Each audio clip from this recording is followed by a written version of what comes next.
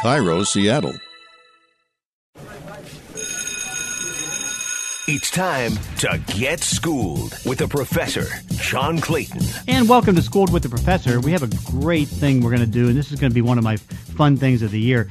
Jason Fitzgerald of Over the Cap, who does such a great job with that site. And again, before we get started with that, hey, Jason, give everybody, if they don't know where to go for salary cap numbers, for salary numbers, accurate salary cap numbers, and even some premium things, tell them where to go.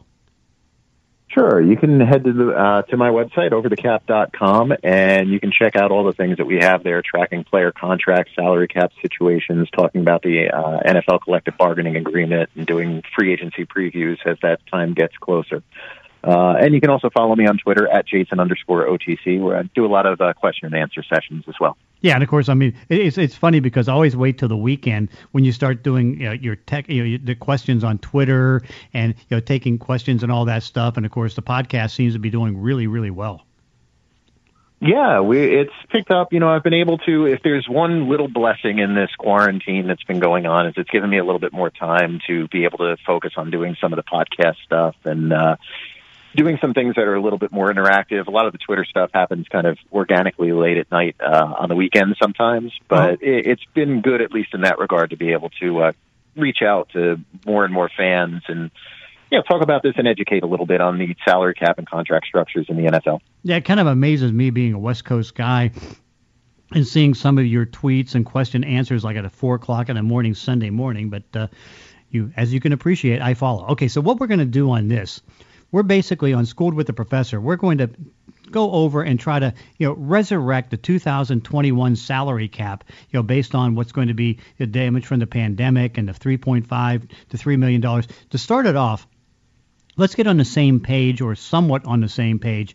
What do you expect to be the revenue losses, and what do you currently think the revenue is for the National Football League?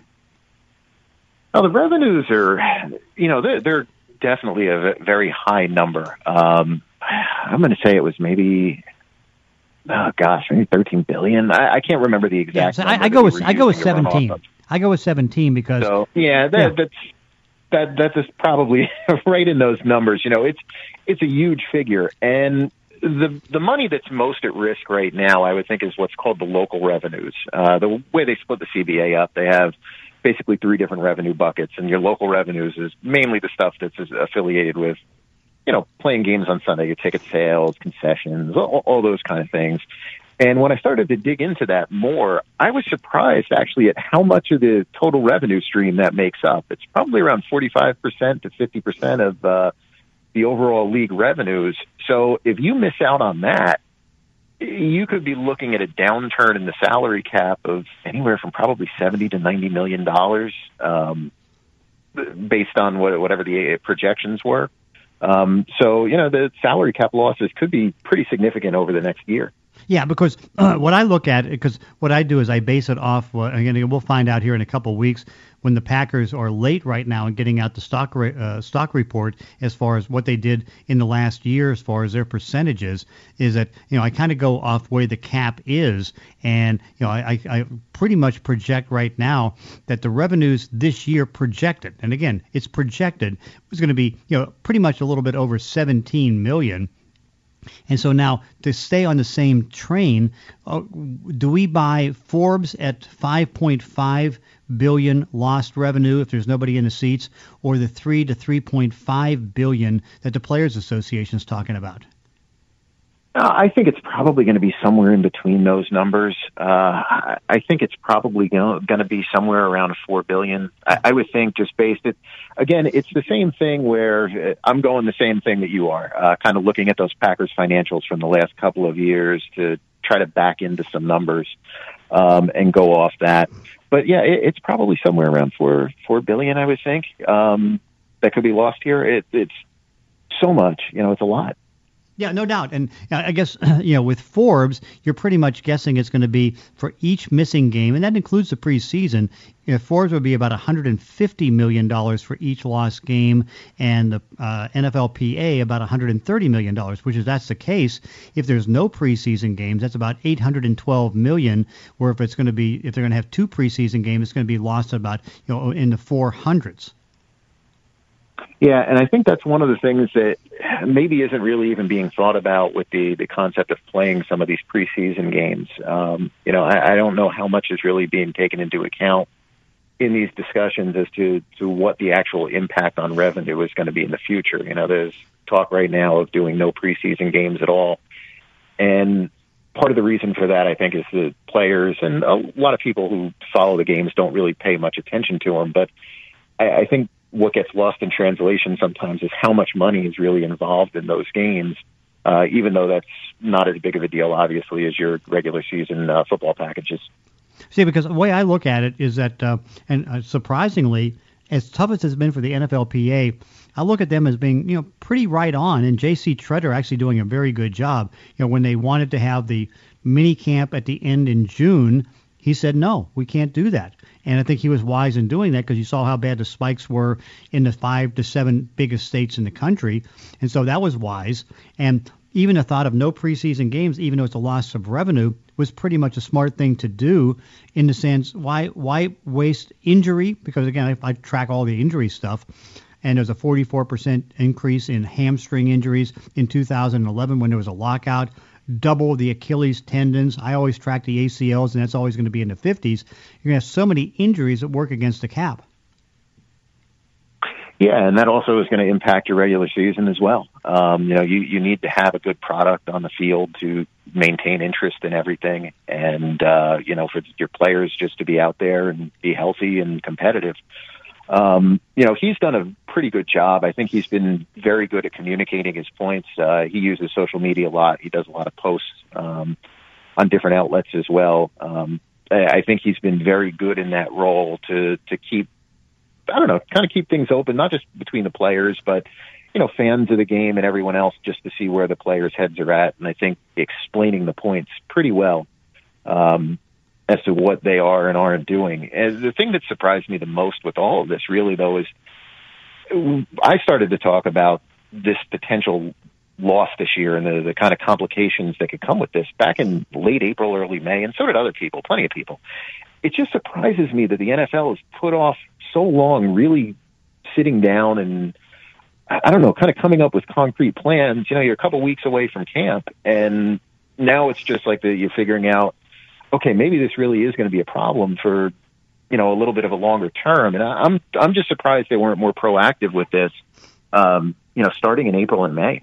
Yeah, of course, the one reason I think that they were delayed in doing it is that, I was wrong in thinking that probably a wise thing with the late agreement on the CBA 10-year extension. It's like, okay, don't start the CBA now. Let's wait a couple weeks for free agency. And that would have been a disaster because 2 weeks into free agency, it was pretty well set that now you can't even have physicals because of the pandemic. And so it's like, okay, this worked out much better by doing it, and it certainly worked out well for doing it for the draft because even though there was less money spent in free agency this year in UFAs, and that's amazing because you had so many quarterbacks that got some money. It's like, okay, there was less money spent than last year, and the top free agent signing was $16.5 million by Byron Jones, which was kind of amazing. But what I thought was remarkable is the sense that it was less money, and I guess that kind of fit the idea. It's like, okay, we kind of sense some bad things are coming, so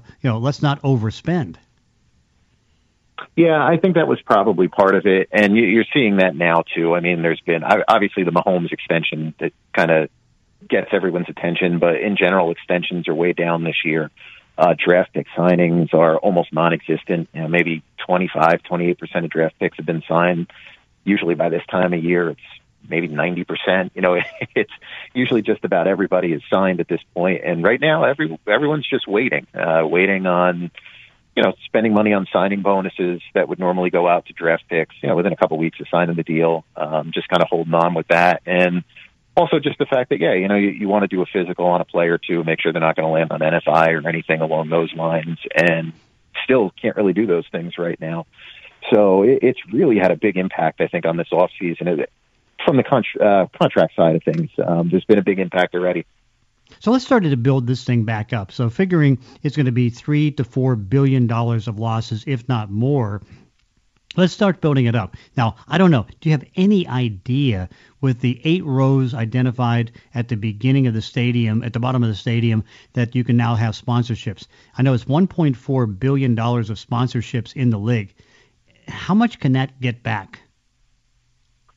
I don't think it'd be that much. The other thing that I think is probably got to be concerning the NFL as well, I don't know how much people are going to have for discretionary spending right now.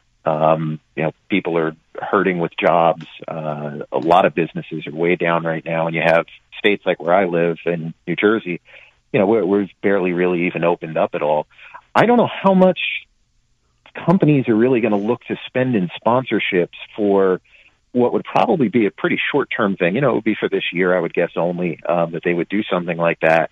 And I don't know if getting that brand equity is necessarily going to pay off this year the way that it might in, normal years, the way that it has in the past. So I'm not really sure that that'll really bring in huge amounts of money this year, given just the circumstances of everything with the economy. Yeah. What do you say? Fans in the stands or no fans in the stands? I don't think they're going to have fans in the stands. I think there's too many liabilities with it. I think it'll probably be in front of pretty much empty stadiums. Maybe they'll do something where you can invite some family and friends or something along those lines. But I think it'll be pretty much no fans in the stadium. Yeah, I would tend to agree. Preseason games or no preseason games? I'm going to also lean towards no preseason games. I think they're going to need to take things slow with training camp and kind of what you talked about before with making sure that players are conditioned after really having no off-season programs to work from. Make sure that they don't have different kinds of soft tissue injuries and things along those lines. See, it kills me because I've been tracking ACL tears. I've been tracking Achilles tendon tears since 2012. I wish I would have done 2011 because, we now know that according to the Players Association, the number of Achilles tears doubled. I have at least 20 through November, and there was 10 in the first 12 days of camp. And, it was unfortunately I was able to figure out it was like 51 as far as the the ACL tears. I didn't have the 44% increase in hamstrings, but what I know is that, every year tracking all those things since 2012, you start OTAs, you get those soft tissue injuries. You start mini camp, you get more soft tissue injuries. You start training camp, you get more off-season injuries like that, or those soft tissue tears, and you start the season and it even grows more. Yep. I think that they'll hold off probably on the preseason, just in regard to that, just try to get everyone up to speed as best as possible. And you figure, like I do, that this is the end of the 4 preseason games ever, because whether it's 2 or 0, next year at the most it's going to be 2, because the NFL is going to have no choice, and the Players Association, for the cap purposes, have no choice of putting in the 17-game season.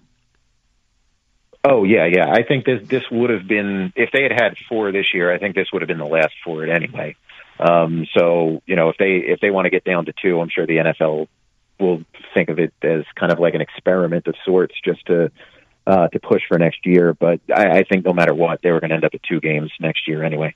So how much more can they get in that 17th week? Knowing that, 41 of the top 50 TV shows for people watching were NFL, if you start to do a 17th week, and, let's say that we agree that it's going to be $7+ million in the last year of most of the TV deals, it's $1 billion as far as that goes, that it's going to be slightly more than the weekly average if you add a 17th week. I don't really know how much it'll bring. They've thrown around some pretty big numbers as to what that extra game will be. TV networks have been pretty hungry, obviously, for the NFL, and you're going to change the playoffs up a little bit, I guess, to make sure that 17th week is pretty compelling. My thought, I know I've seen some real big numbers thrown around.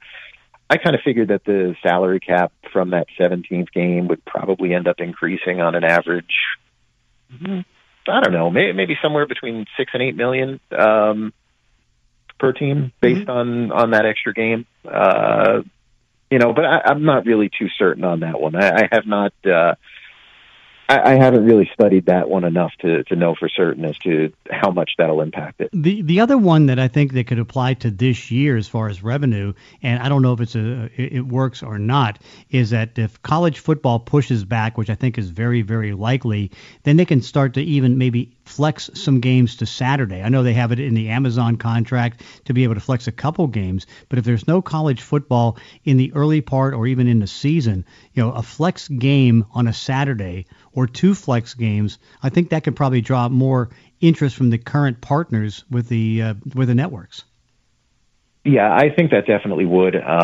People are, like I said, very hungry for football. They're going to be hungry for content all the time. And if you do have a season where there's no fans in the stands, maneuvering your schedule where you can flex in and out of certain games, obviously it's not the greatest of things for the players for preparation purposes, but it's probably a little bit easier to do. And I think the NFL could probably see themselves getting a lot of attention if, you basically run a package where you're running Thursday, Friday, Saturday, your main game Sunday, and then your finale on Monday, where you basically take 5 days where there's nothing else going on and you just present football games.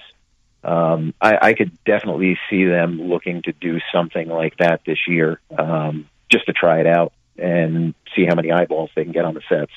So the big question right now, we know there's not going to be the $10 million rise in the cap, but what do you see? Flat cap or somewhat of a decrease?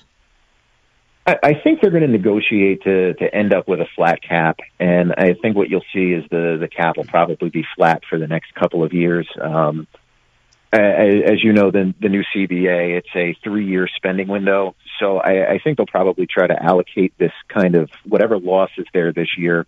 They'll try to allocate it the next 3 years, and pretty much kind of look like the beginning of the old CBA, the last one, where it went from, I think it was 120.4 to 120.6 to 123 million salary cap limits those first 3 years. So maybe right now you'll see something where it'll go from 198 this year to maybe 199, 200 next year, 205, 207, and then you'll kind of see it explode up as they get back, under normal circumstances a couple of years from now. To follow your point, there was no question that was taken into account in the Patrick Mahomes contract, because as I looked at the specifics of Mahomes, basically in the first 2 years of the deal, he makes the same money.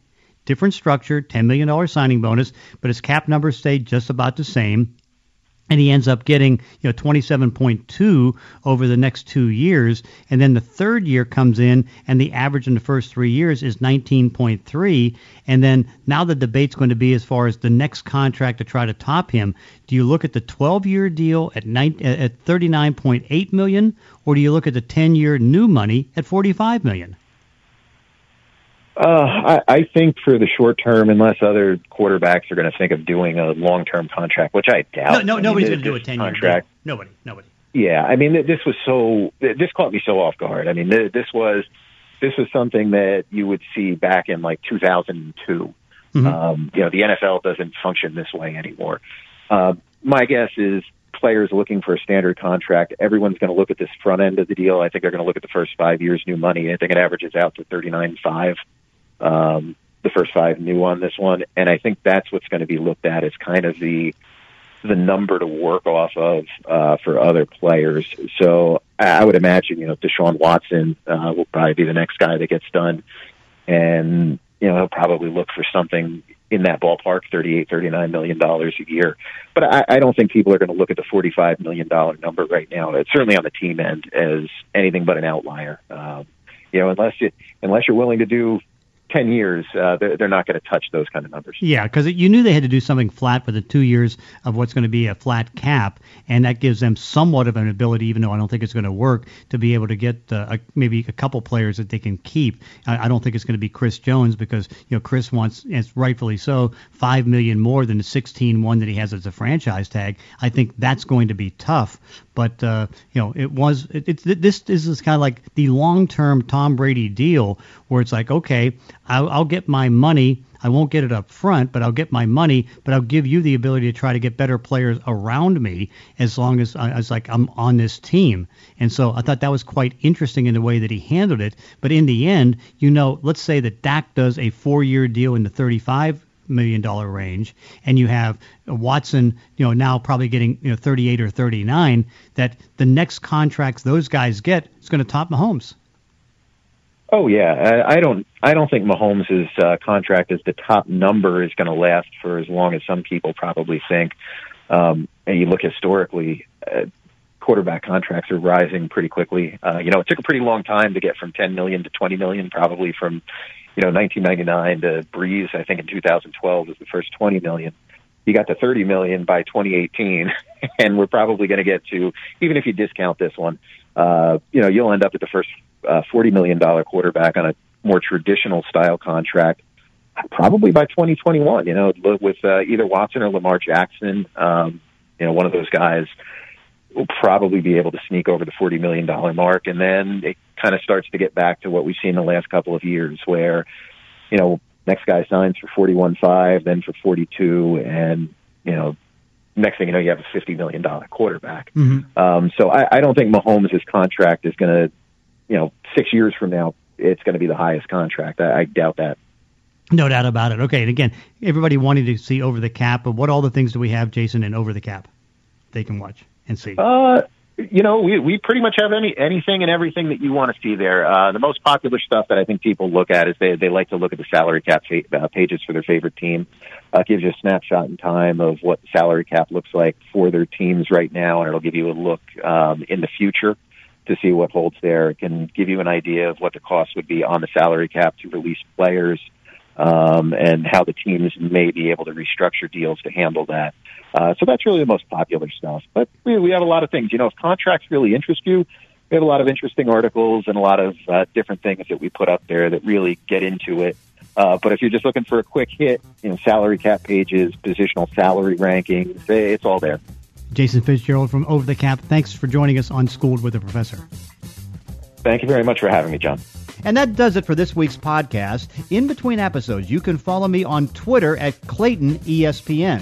If you enjoy these weekly one-on-one conversations, consider leaving a review on iTunes or wherever you're listening to the show. Thanks for listening. See you next time on Schooled with the Professor.